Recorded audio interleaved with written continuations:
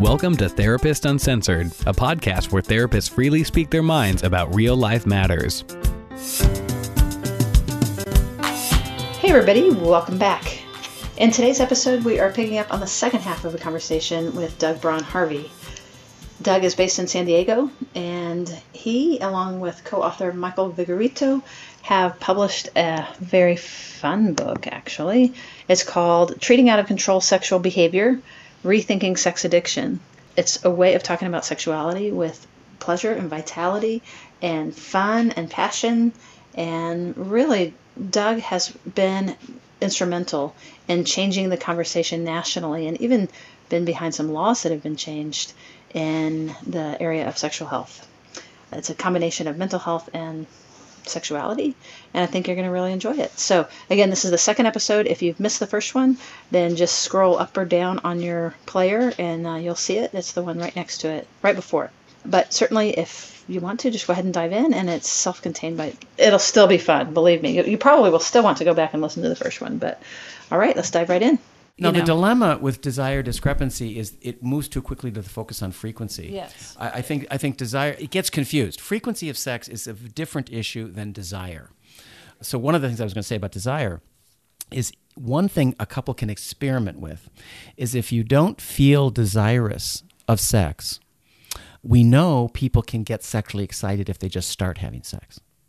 So people think if they don't feel desire, they shouldn't move towards sex. But actually, many people start feeling sexually desirous after they start having sex.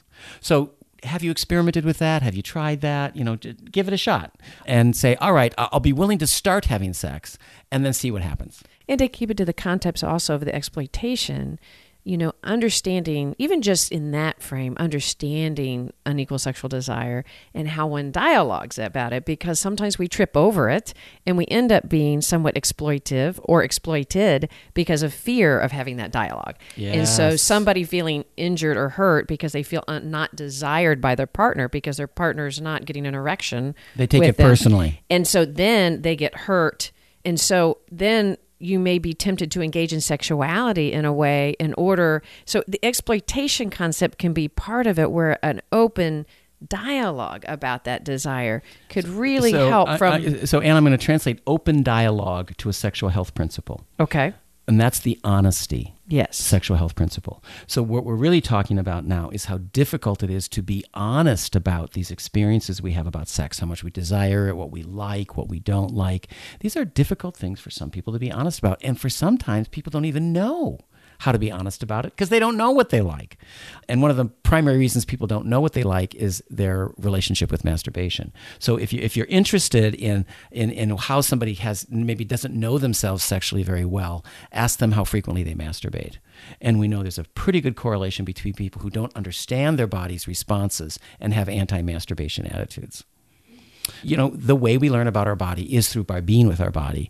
And if there's judgments or values about being with one's body by themselves and having pleasure as not acceptable, they'll probably be less literate and aware of their body. So one of the principles that really helps with the two when we're talking about consent and non-exploitation, the other one is honesty. So yes. These principles actually really integrate with one another when you really hold them. So the idea of really learning authenticity and honesty yep.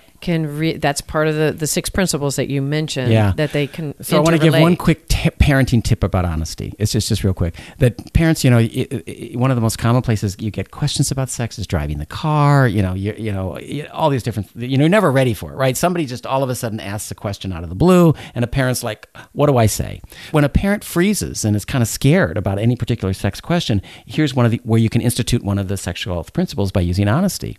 You just take a little breath, calm yourself down, because then we know if we take a breath, our brain slows down. Take a breath. Say, I really appreciate you being honest with me about that. And you just construct some sentence that does 2 things. You're grateful to your child for asking you, and you're glad they were honest with you. However you want to say it, figure out a way to say that. Make that a way to reinforce to your children you welcome their curiosity being brought to you, and you like that they're being honest about not knowing something about sex. If they learn that as a child, they'll learn how to do it with their partner. years later, decades later, they'll keep asking you questions. That's right. They're going to keep asking questions. So there'll be a better sex. You're really making your child a better sex partner 30 years from now by just practicing that tiny little 10-second moment. Instead of, where did you hear that? That's right. The people couldn't see that. But when Anne said that, she had a big scowl on her face. And I was like, of course, I know from doing sex histories with adults, oftentimes what adults remember about sex conversations with their parents is not so much the words. They remember the facial expression their parent had when they talked about it. That's so true. Can we grab one more probably before we're going to have to wrap up? Well, we have to talk about pleasure. And I'm glad. So let's throw into shared values and pleasure. How about shared values and pleasure? Well, shared values really is, all that really means is human beings, when we have sex versus other mammals, when we have sex, sex has meaning to us. Meaning we have brains that reflect and contemplate the existential meaning of having sexual interactions with another person. Unlike the bonobos. Right, unlike the bonobos. That's right. The bonobos, if you're not aware, are an ape community that has enormous amounts of sexual activity.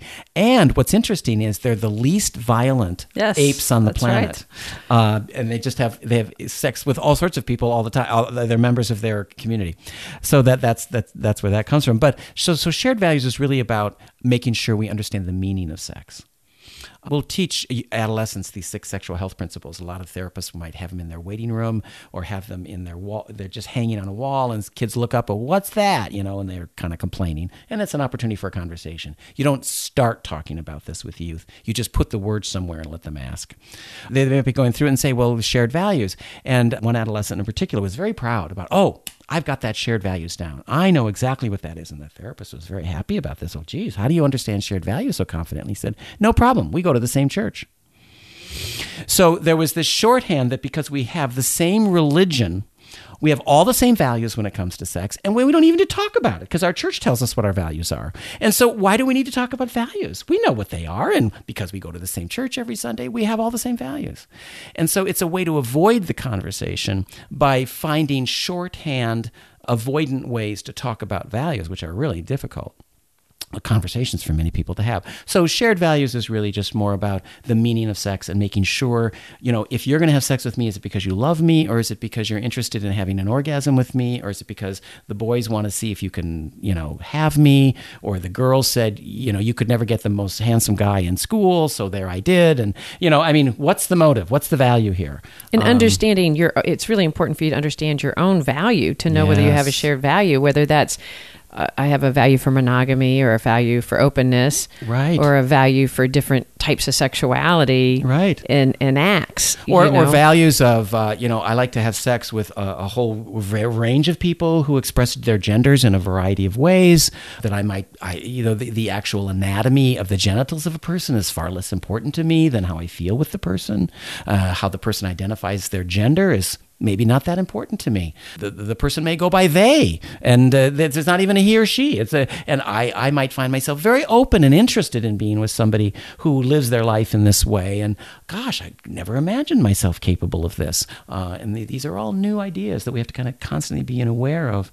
That this is something that I could find meaningful and important to me. And of course, the last one is pleasure. The idea, I'll just say 2 things about pleasure. The most current definition of sexual health by the U.S. federal government is actually from the Department of STDs and HIV. It's a subgroup of the federal government. They came up with a definition of sexual health in 2011.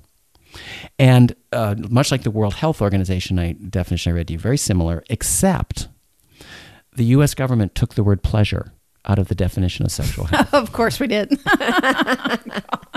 This is 2011, this is the most current definition of sexual health by a federal agency of the United States government, and it does not say the word pleasure in it. So I can't use the most current definition of sexual health by our federal government because it isn't about balancing pleasure with safety. We could say so much about that. Yeah, you're right. So I'll just leave with a story about pleasure. True story.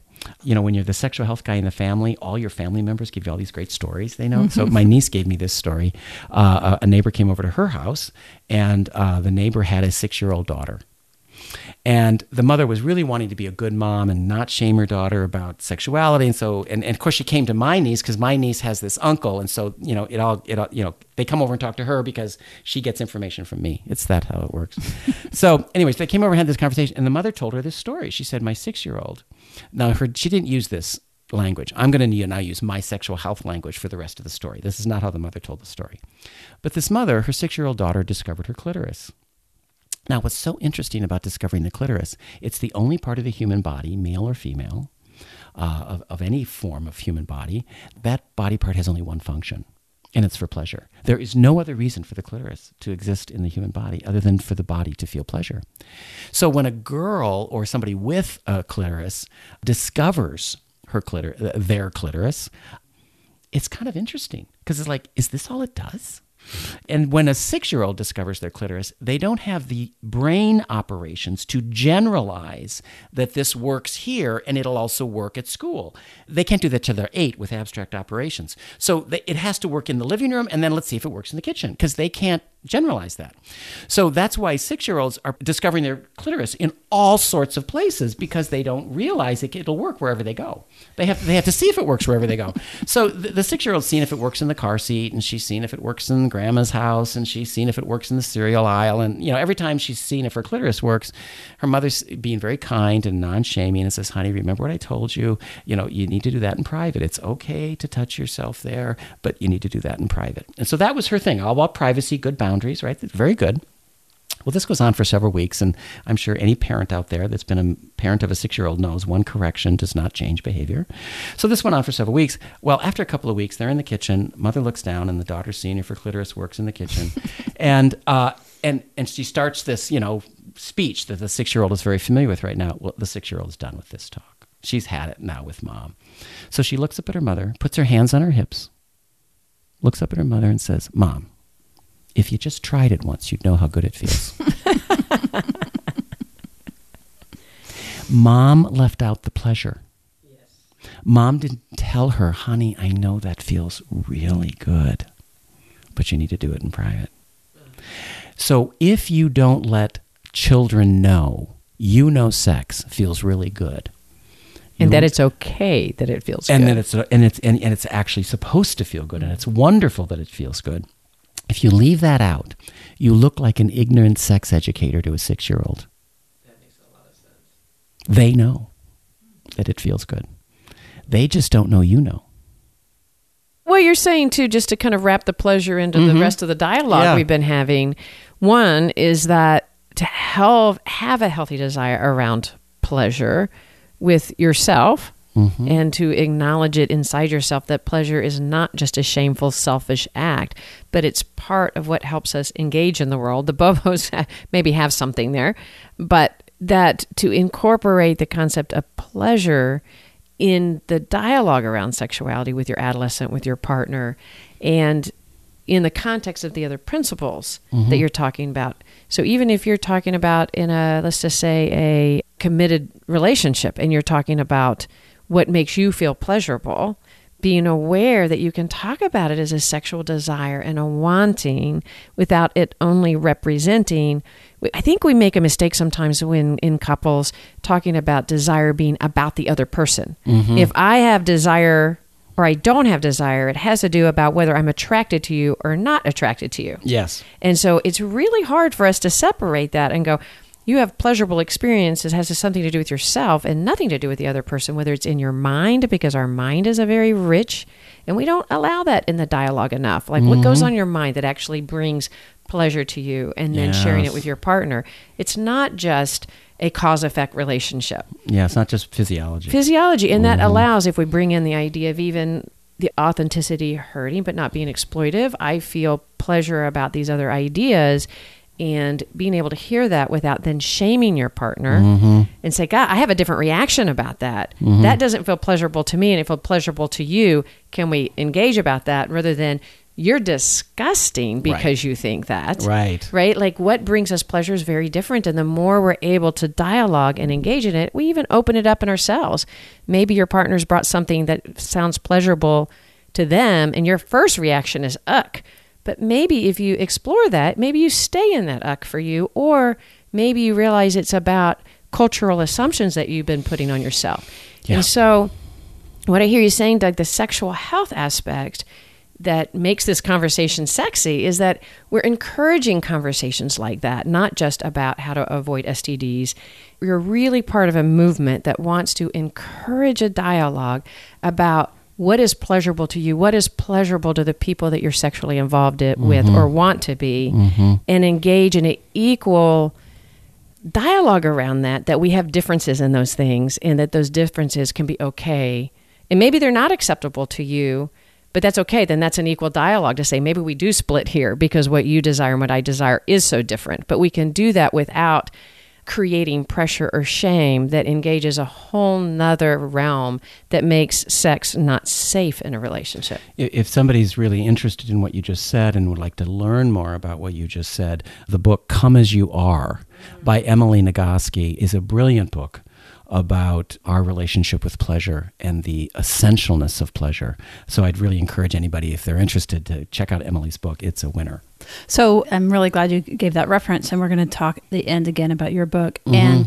But just one last thing, as I was sitting here imagining, we've been talking about pleasure, and it's been very enhancing and just robust. But I can imagine people saying, but what about the asexuals? The whole time Ann was talking, I'm saying, don't forget the asexuals, and I was waiting to talk about it. So that's what I was thinking. So the asexuals, but also, like, we had a recording not too long ago with someone speaking of sexual addiction, and you at the beginning had mentioned your language around that and the thinking about that. And it's really important to bring that in. So just my thought is, like, what if we do a pass on not where it's not pleasurable, right? Where it goes wrong from that perspective, just to loop that back in. Yeah, I think, I'm glad you brought that, because I think what I see with people around sex addiction and moving to the idea of sex addiction is a couple of things. First of all, sex addiction became a very popular conceptualization of sexual behavior being out of control in the 80s, and it overlapped with the advent of the alcohol industry. The treatment of alcoholism and the emerging treatment industry of alcoholism became very popular and very important, and it was a very important development in addressing alcoholism in the country. But it also coincided with a second event, and that was the advent of HIV.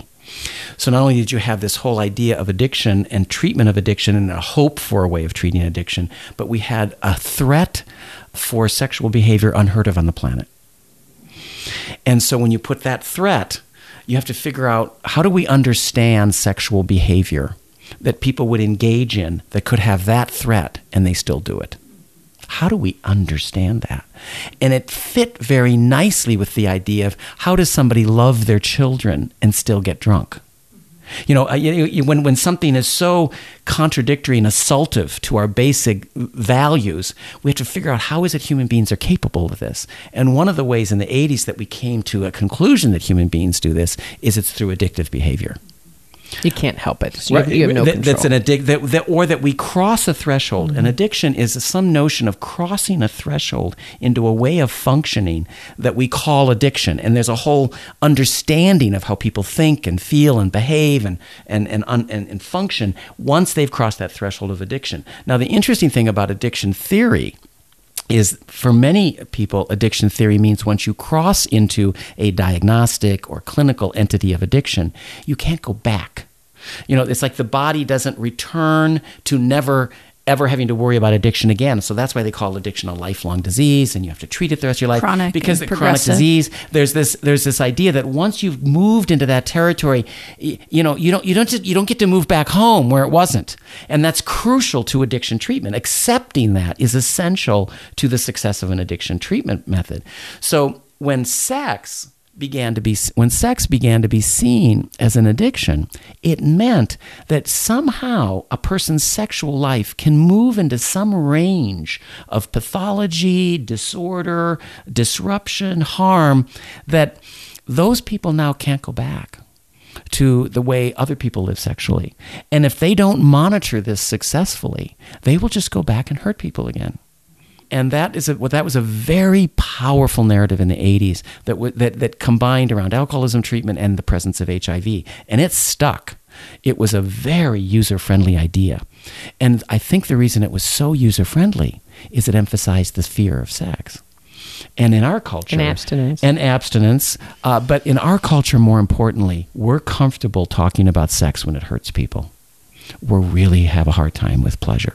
So what got absent from the whole HIV conversation, let's say, was that the part of the reason people were getting infected with HIV was because safety and pleasure were in conflict. And most human beings let pleasure win out when safety and pleasure are in conflict. And we weren't addressing that around the dilemmas people were in around preventing HIV infection. How can you have really pleasurable sex and try to stay safe? And the only solution we had was a latex condom. And that wasn't very effective. So sex addiction became this way to sort of understand how people behave this way. And I don't think it's an accurate understanding of the behavior. The American Association of Sex Educators, Counselors, and Therapists, which is the association in the United States, ASECT is its acronym, they certify the sex therapists in the United States. Now, this is really important for the listeners. A certified sex addiction therapist is not a sex therapist. I've been to many talks right here in Texas where people have said to me, well, I go see a certified sex addiction therapist. Isn't that a sex therapist? And I'm stunned. Because here's just a consumer piece of information. To become a certified sex addiction therapist in the United States, which, by the way, is certified by a private company, not an organization like ASECT, which is a nonprofit membership organization. It's done by a private company that certifies sex addiction therapists. And to be a certified sex addiction therapist requires no training in human sexuality at all. You can go through all of the training to become a certified sex addiction therapist, and they don't require you to take any courses in human sexuality. Is that because it's so focused on the addiction concepts and the idea of treating addiction? Yeah, and particularly the sex addiction model is a trauma-focused model. Even the Association of Sex Addiction Therapists has trauma in the name of their membership association. So it's very much a trauma lens that they see and understand sex addiction. Now, other ideas have emerged around neuropathology in the brain and a variety of other things, but there's still this basic notion that something physiologically, something psychologically, something's going on. You've entered a state that we call addiction, and that's a disordered state. And I just don't believe that this form of human behavior is a disease or a pathology. I believe it's a problem. We have some sexual disorders. We have a lot of problems when it comes to sex. And then most of us all have sexual worries. So there's worries, problems, disorders. And I think out-of-control sexual behavior is a problem that many people with this problem also have diseases. They might have depression, they might have drug addiction, they might have bipolar disorder, they might have a personality disorder, they might have Parkinson's disease and they're taking medications. It could be a variety of things. But the actual out-of-control sexual behavior in and of itself as a separate entity is a human behavior problem. And so I define out-of-control sexual behavior as when a person's sexual urges, thoughts, or behaviors feel out of control to them. So it's a subjective sense of oneself. I feel out of control with my sexual urges, thoughts, or behaviors. Now, does that mean they have a disease or a disorder or a pathology? No. But they have a conflict. They have a worry. They're distressed. We're distressed about a lot of things. That doesn't mean we have a disease or a disorder or a psychiatric condition. And so that's my distinction. I just really see it as a human behavior problem. Would you see it, you're saying, if you feel distressed? Right, it's a client-centered experience. The client has to feel distressed. And so if people around the client, the partner, et cetera, are stating, your behavior's out of control, you're coming home, you're having sexuality, you're out of control, but the person doesn't have distress about it. What is your feeling or thought about that? The person is sharing their opinion with the other person. Okay. I have an opinion. I have an opinion. Your sexual behavior is out of control from my perspective. They may have a big conflict about that, but that doesn't mean the person's sexual behavior is out of control. Because it may be the way that they want to relate to the world, and that level of sexuality is what works for them, and what's not working for them is that those in their life, maybe it's not matching, and that they have to figure out whether what their relationship to sex matches what it is their value and desire for those around you, and how that goes together. So let me translate that from a sexual health conversation perspective. First of all, oftentimes sexual addiction or out of control sexual behavior emerges after a period of secrecy and deception. So they weren't being honest.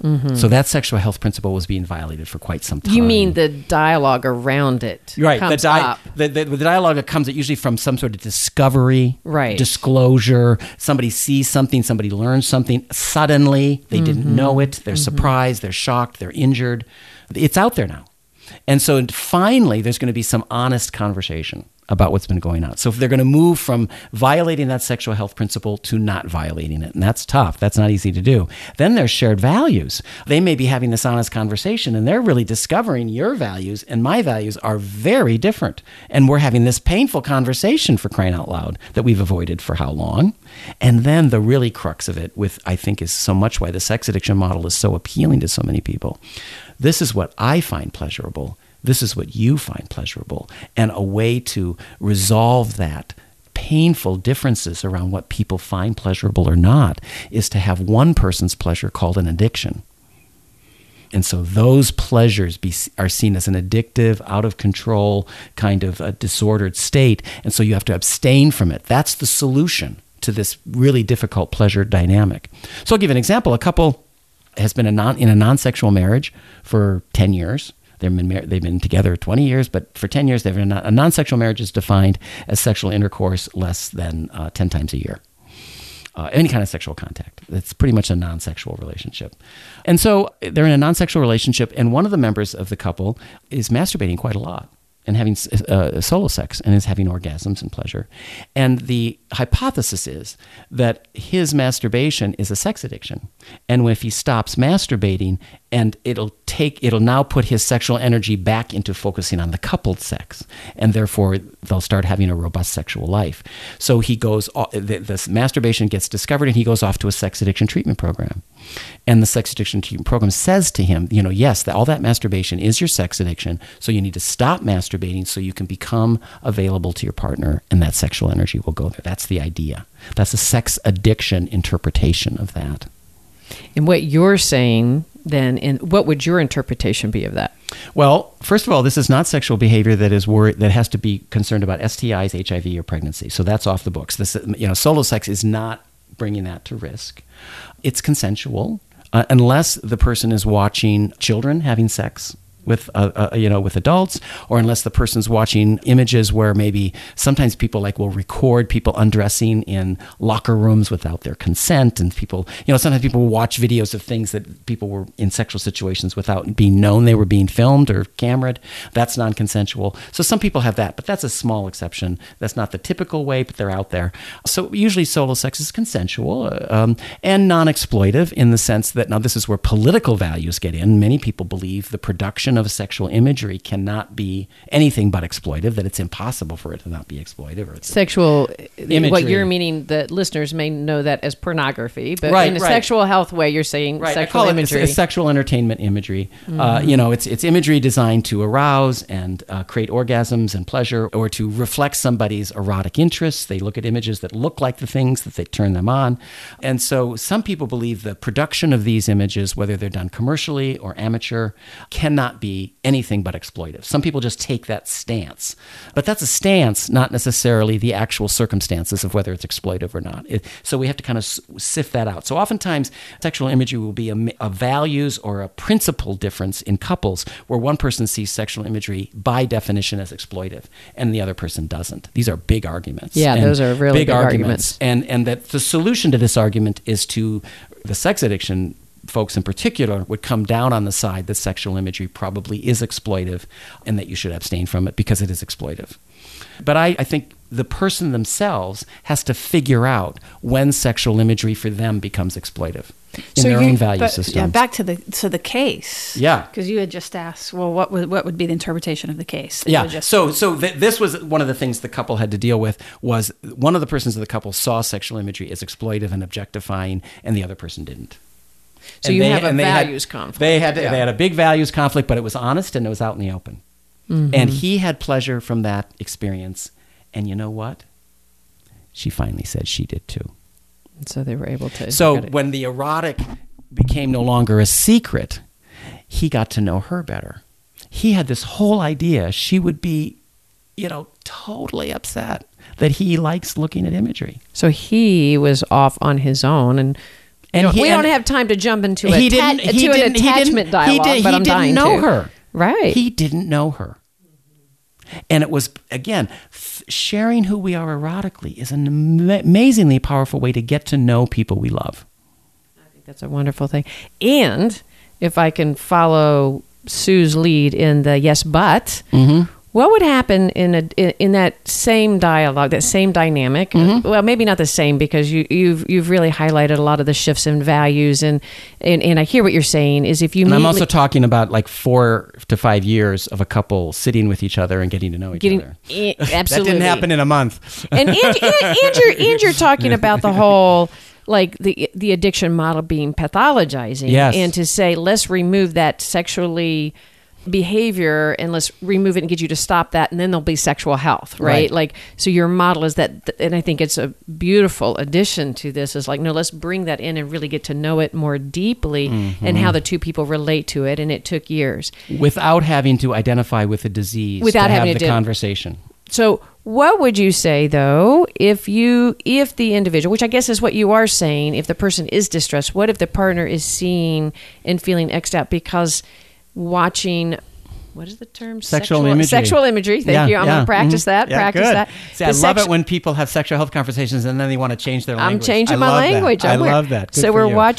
watching sexual imagery, but ends up doing it somewhat compulsively. As a psychologist, there is compulsivity. Yes, right. So if we're moving away from the addiction, you're moving away from the addiction model. But we're seeing things, and there's a compulsive connection between sexual imagery and masturbation that becomes, in some ways, siloed off, right? And that can happen where that the individual finds more pleasure through sexual imagery and compulsive, that kind of precludes the ability to be relational with that. What would you say about that? Well, you've linked a lot of things and made assumptions along the way that I have no idea if they're true. That's true. I mean, it's a lovely story, but I don't know if it fits the client. Right. We have to get to know the client. So the way I work with out-of-control sexual behavior, it's a very assessment upfront activity. So we look at if there's mental illness, is there a relationship with drugs and alcohol that's problematic? Is there physical illnesses or medical conditions that haven't been identified? Are they physically safe in the home? Is there domestic violence? Is there suicide? Is there other kind of issues around lack of safety in the home? That has to be looked at before we even do anything else.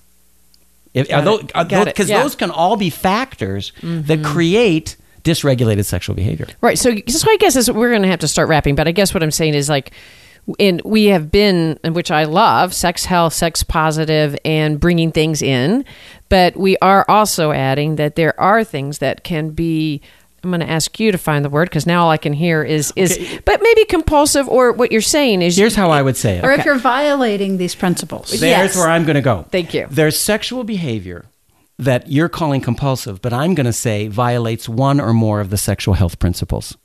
Okay. Say more. And that when somebody is maybe secretively masturbating at a high frequency, or having sex with somebody outside of their relationship agreement, or somebody's, whatever they're doing, they're violating one or more of those sexual health principles quite frequently in order to engage in that activity. So my model says, you don't have a disease. You need to align your life with 6 principles of sexual health. If you start aligning your sexual life with these 6 principles, you won't have out-of-control sexual behavior. They're mutually exclusive. So I think that is a really great kind of summary. And that, so part of it is we're going to, on our show notes, really outline these 6 principles again.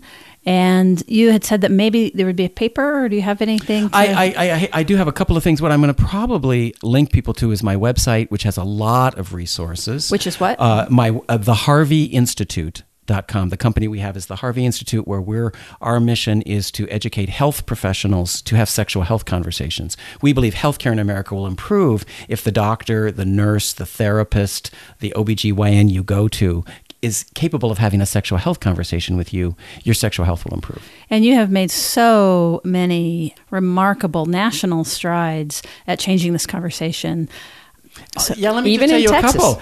California law just changed in June, where now all foster youth in every county of the state of California is required to attend both comprehensive sex education classes. The social worker has to make sure the youth attended both the junior high and high school comprehensive sex education. Secondly, all the social workers, all the foster parents, all the judges, all the attorneys, everybody who comes in contact as a professional with the foster youth has to be trained how to have a sexual health conversation. It's law in the state of California, and it's a fully funded law. And this came out of our intervention we did with LA County. So we're very excited that an intervention we started in LA County has now become the law of the state of California. That's fantastic.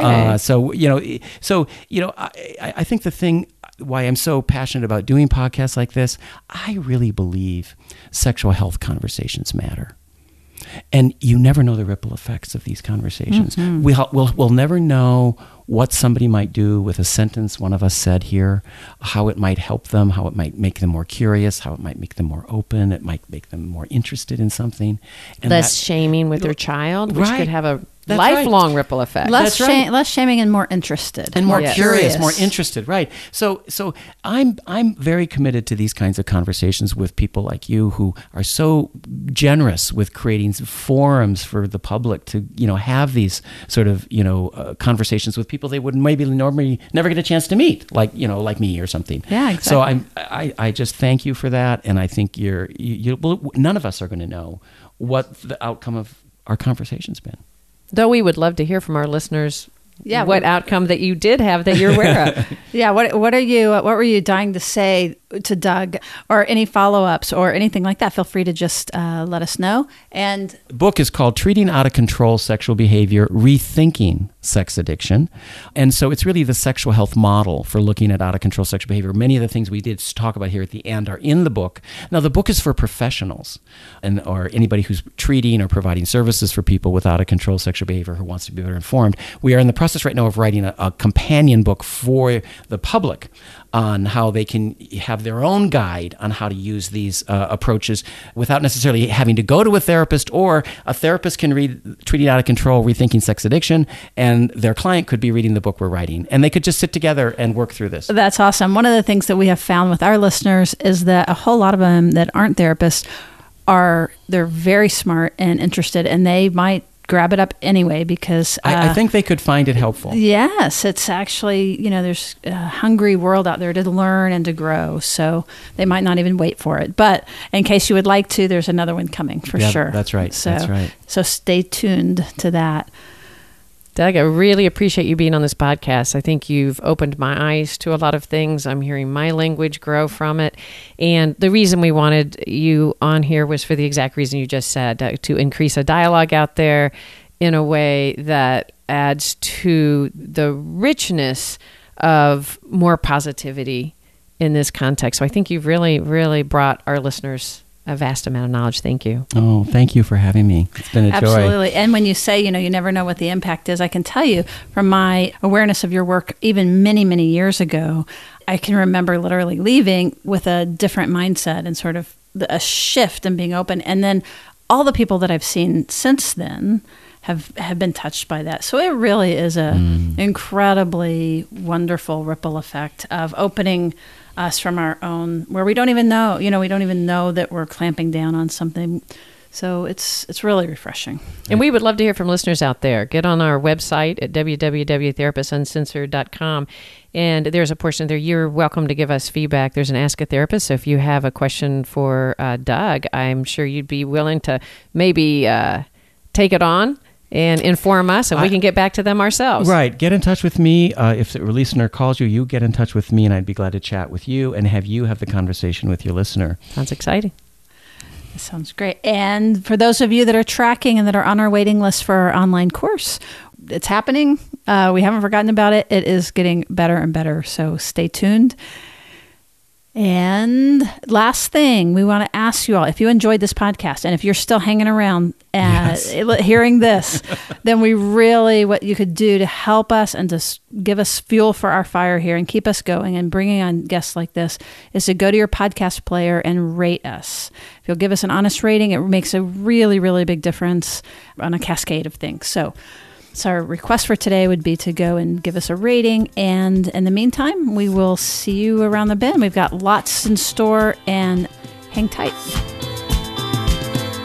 Therapist Uncensored is Ann Kelly and Sue Marriott. This podcast is edited by Jack Anderson.